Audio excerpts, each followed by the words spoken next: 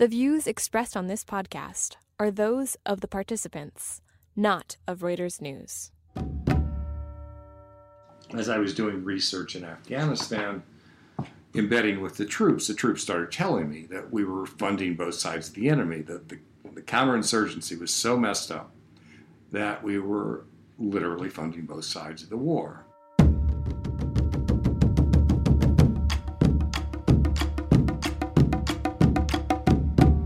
You're listening to Reuters War College, a discussion of the world in conflict, focusing on the stories behind the front lines.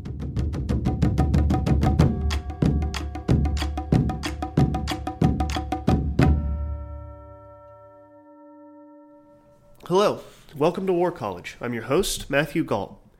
With us today is journalist Douglas Wissing. His work has appeared in the New York Times, the Washington Post, on the BBC, and NPR. Since 2009, Wissing is embedded with troops in Afghanistan 3 times. He's been on the front lines of America's longest and often forgotten war. He also has a new book out titled Hopeless but Optimistic that details his experiences in Afghanistan and why he thinks it's time that America should leave. Now, the news out of Afghanistan is bad. Kabul can't defend itself, and the NATO-led mission doesn't have the troops to keep the Taliban from taking back territory. At the beginning of February, General John Nicholson came home to tell Congress that it needed to send more troops or risk losing Afghanistan forever. Doug, thank you so much for joining us. Thank you. So, my first question is, should America send more troops to Afghanistan? Well, like most of us, I followed General Nicholson's request for, quote, a few thousand more troops. And I think the first thing that came to my mind is, what would 2,000 more troops do that 100,000 couldn't? The Taliban, as you know, has grown in strength by double-digit numbers every year since at least 2005 and are holding increasing amounts of territory.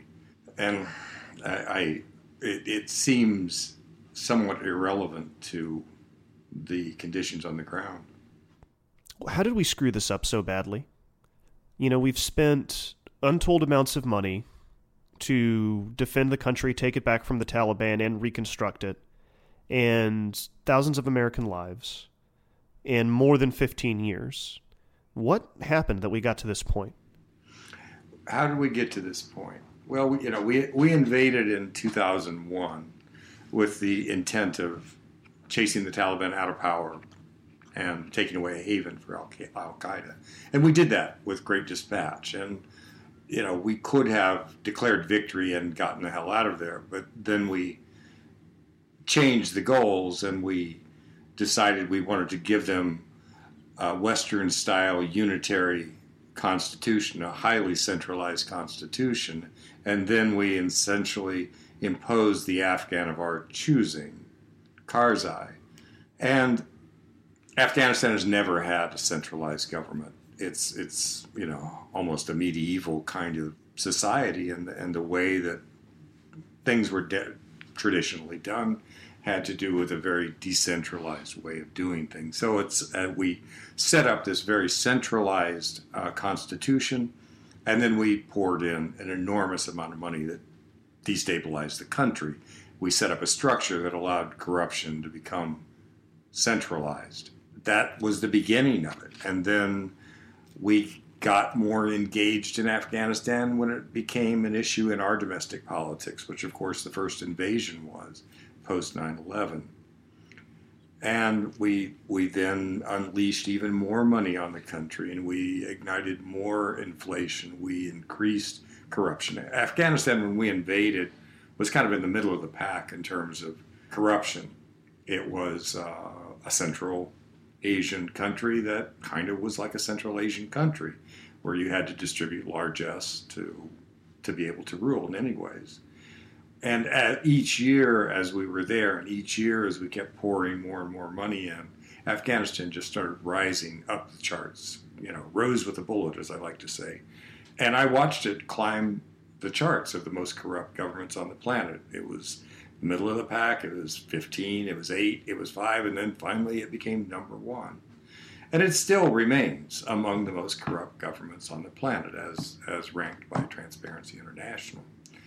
So we changed the game. Then we decided we were going to, I'm being a little facetious here, but not too much, make Afghanistan the Switzerland of Central Asia, and we poured more money in with these vast nation-building exercises, and we then unleashed the counterinsurgency strategy. And what began to emerge, as I was doing research in Afghanistan, embedding with the troops started telling me that we were funding both sides of the enemy, that the counterinsurgency was so messed up that we were literally funding both sides of the war. And at first I thought it was just soldiers grousing. You're out in Taliban country in armored vehicles and people are tense and they work things off. But I started asking around, I started talking to officers, and I began to understand that, that was the case. We were a good chunk of all the money that the U.S. was spending in Afghanistan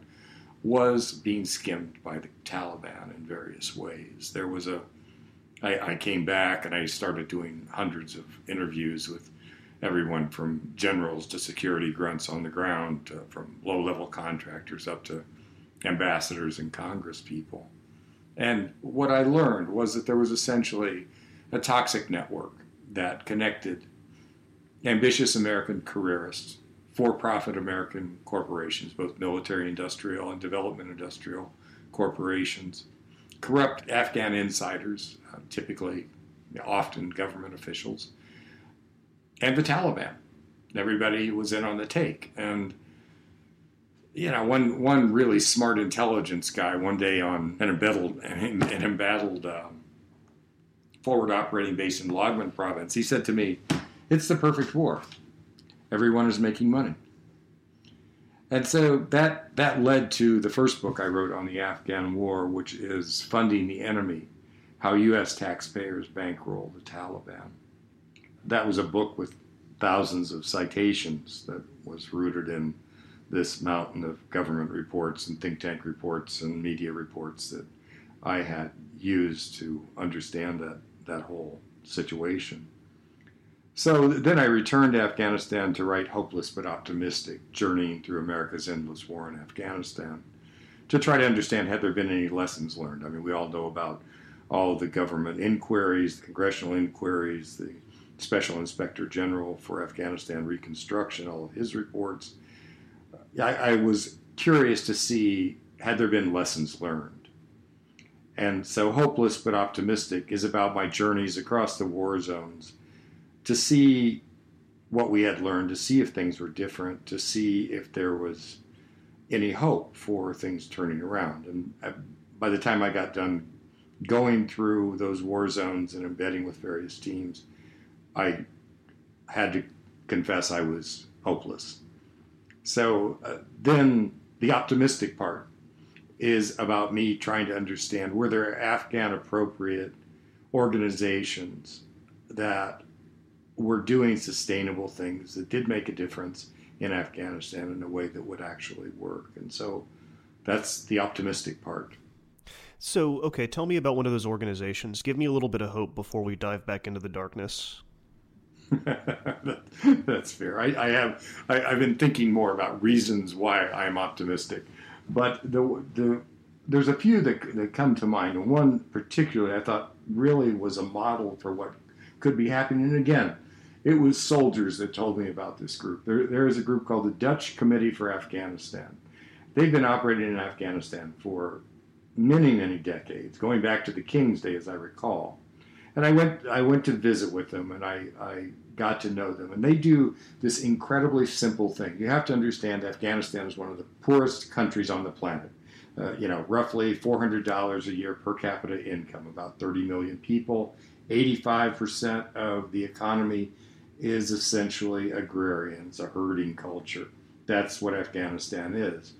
And what the Dutch Committee for Afghanistan does is they train Afghan tribal people to be paravets. So lots of goats and sheep and some horses, but that is a major basis of Afghanistan's ability to live. And so they go to the tribes and they ask the elders, do you have someone who would be good to be trained as a paravet? And the tribal elders will present most oftenly a man, but sometimes a woman.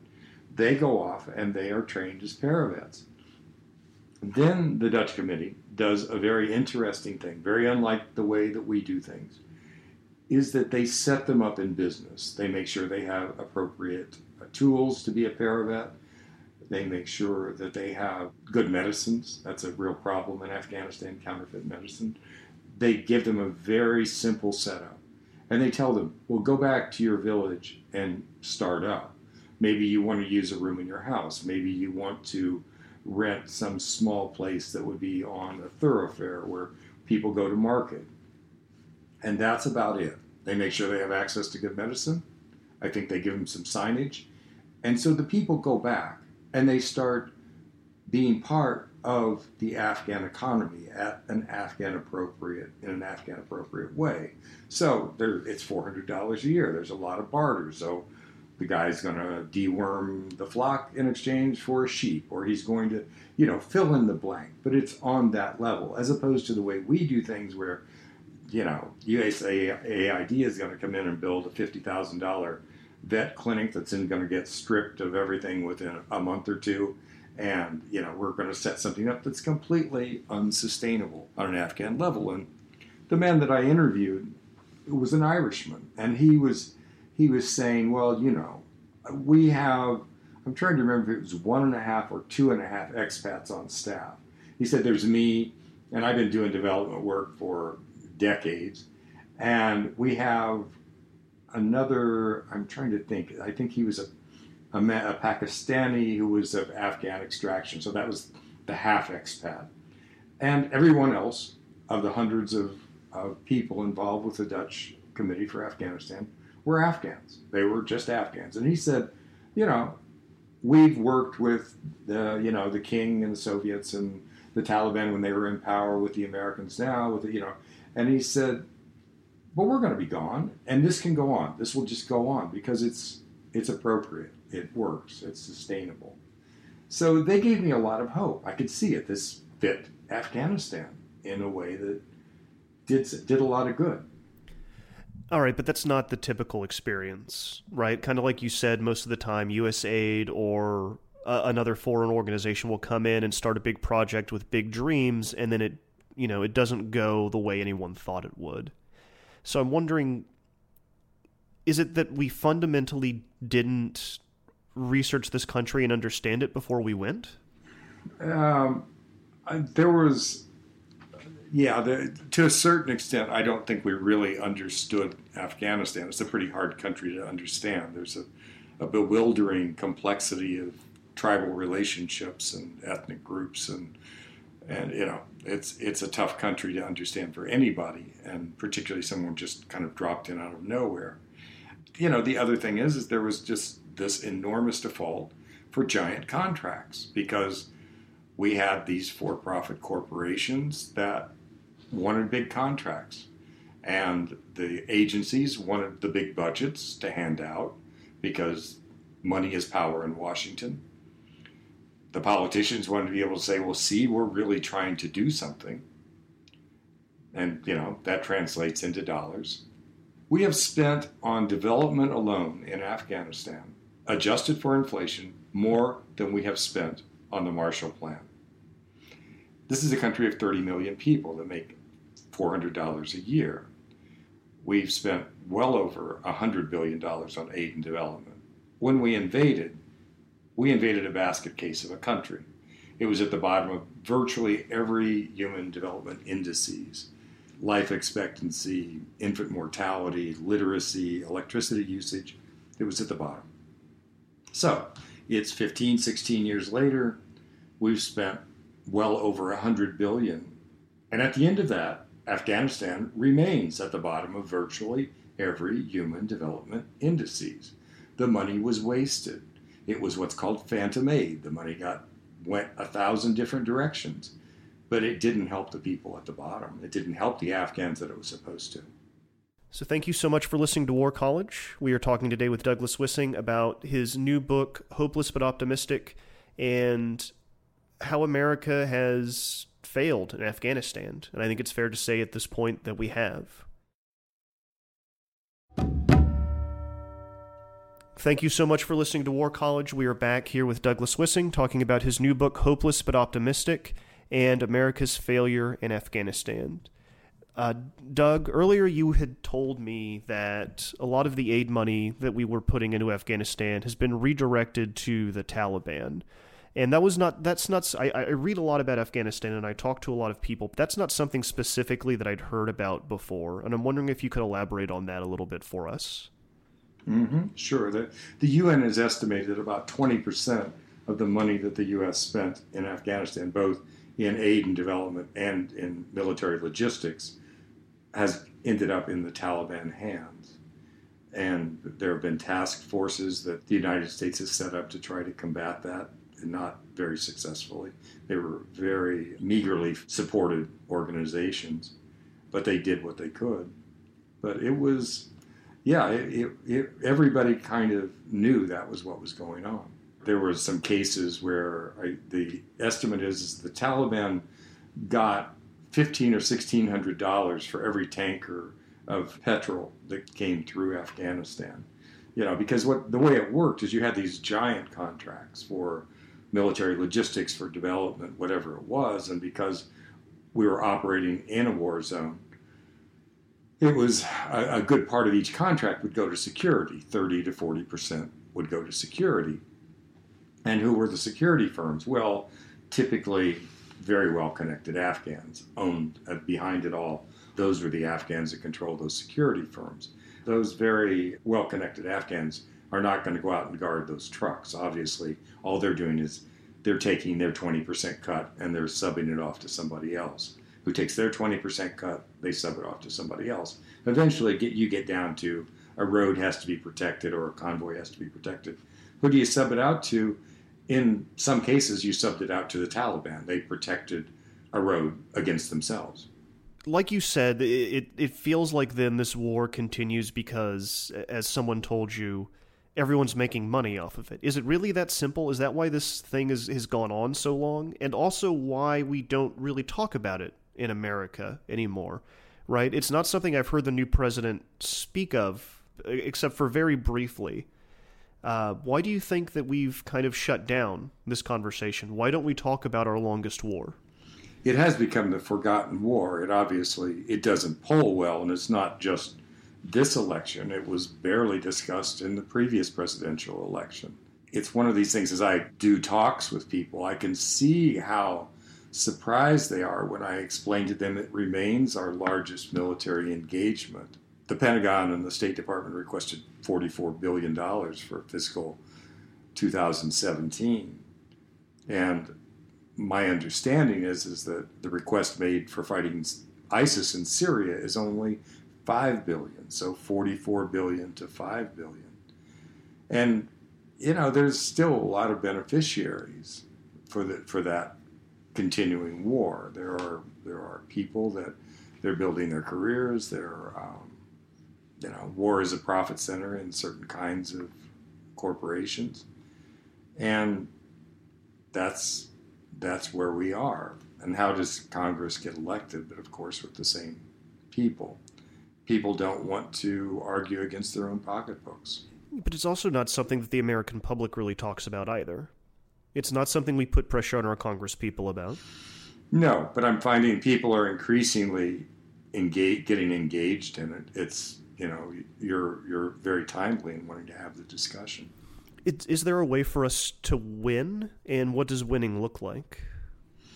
General Petraeus, back when he was the commander, he wouldn't even use that word, win. I don't know what it would look like. I think now it's kind of like, well, Kabul hasn't fallen yet. Maybe that's what victory looks like. The administration officials, the operant term that I hear floated around a lot now is stalemate. As I said, the Taliban has been growing in strength every year since 2005 by double-digit rates.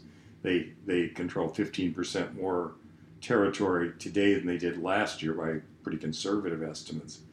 And the old special forces dictum has always been, if an insurgency isn't shrinking, it's winning. And from the way I'm looking at this is not a stalemate, it's a failed war. So do we just cut out then? Do we just leave? Well, that was certainly, we all remember the zero option when Obama was trying to work something out with Karzai. And it worked for the Soviets. They left, and, I don't think there's a lot of enthusiasm in Russia today to reinvade Afghanistan. They're, if anything, they're happy to have us there doing their work for them. Do you think the Taliban will take back the country if we leave? Let's see. I tend to say I'm a historian and not a futurist. I can't predict that. The government of Afghanistan, as we discussed, remains among the most corrupt on the planet. It doesn't have a lot of popular support. It's also considered to be pretty ineffective to the point of being feckless. The security forces, as I'm sure you've seen the reports, that it's commanded by a pretty corrupt officer corps. 20% of the security forces are essentially ghost soldiers that only show up on payrolls. And, I've been around them. I certainly in my embeds, I have been with them as they were being trained for anti-IED work. I would not characterize them as having great morale. So the warlords, the old warlords, they're still around. It's amazing how many of them are still around. And goodness knows they have armed themselves to the teeth preparing for what they are probably rightfully considering to be the fall of the Afghan government. So who will come out of that? I don't know. It seems like it's something that the Afghans have to work out. And it's better for us to just get out of the way and let that country work itself out. Yeah, we've already, the American taxpayers are on the hook already for $1 trillion for just the Afghan war. With the two post 9/11 wars, I think the total bill for what's going to be the final bill is somewhere about $6 billion, not including the interest, if I understand the economists correctly. So the question is, do we have things that we should be doing with that money that are actually more important to our national interests? And there's a lot of people that argue we do. I mean, just one fact is that our infrastructure is in such need of refurbishing and improvement, where I think the American civil engineers grade for our infrastructure is, I think, a D+. I think we did get a plus on that. And we're short something a little under $4 trillion to bring us back to where we should be by their estimates. So we have that, and we also have issues in Syria relating to ISIS. And we do have other issues. We have an increasingly powerful Chinese situation, or government to deal with, and of course Russia. We all know Russia. So I think we just have to ask: there's that? You were sort of asking why. What are the reasons for optimism? And one of the ones that I have come up with is that relates to that great economics term, sunk cost bias. That phrase that economists remind us we have to be careful to not look at our previous investment when we're making future investments. Smart business people know that you have to be careful to not throw good money after bad. And I guess I'm taking some solace in the fact that President Trump is a businessman who has declared bankruptcy 4 times. He's clearly not a guy who's afraid of pulling the plug on a lost cause or a bad investment. So when I hear American ambassadors or generals saying, well, we can't leave because of our investment, I think about sunk cost bias. Okay, so I want to end the conversation on something that's not entirely depressing, which I feel like Afghanistan episodes often are. Your book is really funny, the new one. There's a lot of humor in it, and you have a whole chapter dedicated to bathrooms. Was that a conscious choice to inject levity into a dark subject, or was it very natural? I'm wondering about that choice. Well, dark humor and war have gone together from the beginning. But there was also a decision on my part that these are really heavy subjects. And I feel like the Grinch of the Afghanistan war, where I'm saying this hasn't gone well, it's not going well, it probably won't go well.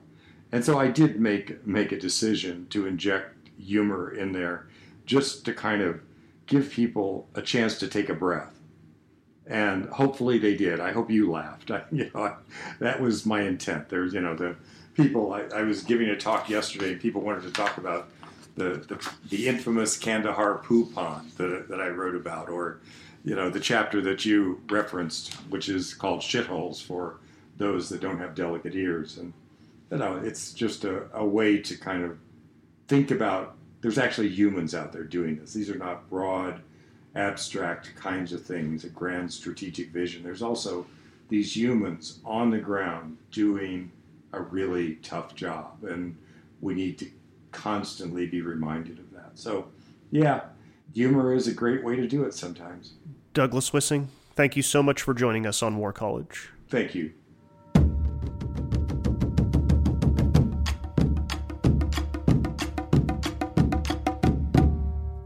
Thank you for listening to this week's show.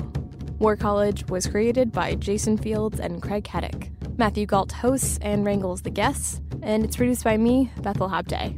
Please keep your iTunes reviews coming.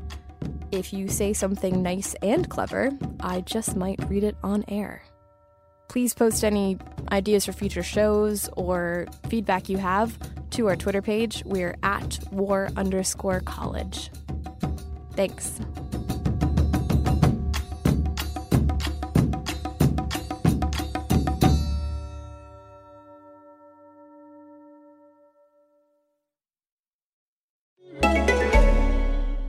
This is Acast Recommends.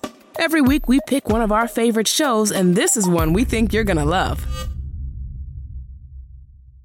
Hi, folks. This is Rick Wilson from The Daily Beast's The New Abnormal. And I'm Molly Jong-Past, a left-wing pundit and editor-at-large at The Daily Beast. I'm also an editor-at-large at The Daily Beast, a former Republican political strategist, best-selling author, and full-time troublemaker. Every Tuesday and Friday, we have fun, sharp conversations with people like Mary Trump, who revealed why her uncle is the worst president we've ever had. Or Ben Stiller on how the world of comedy is changing thanks to our political landscape. Tune in to The New Abnormal to hear us have fun conversations about a world gone mad.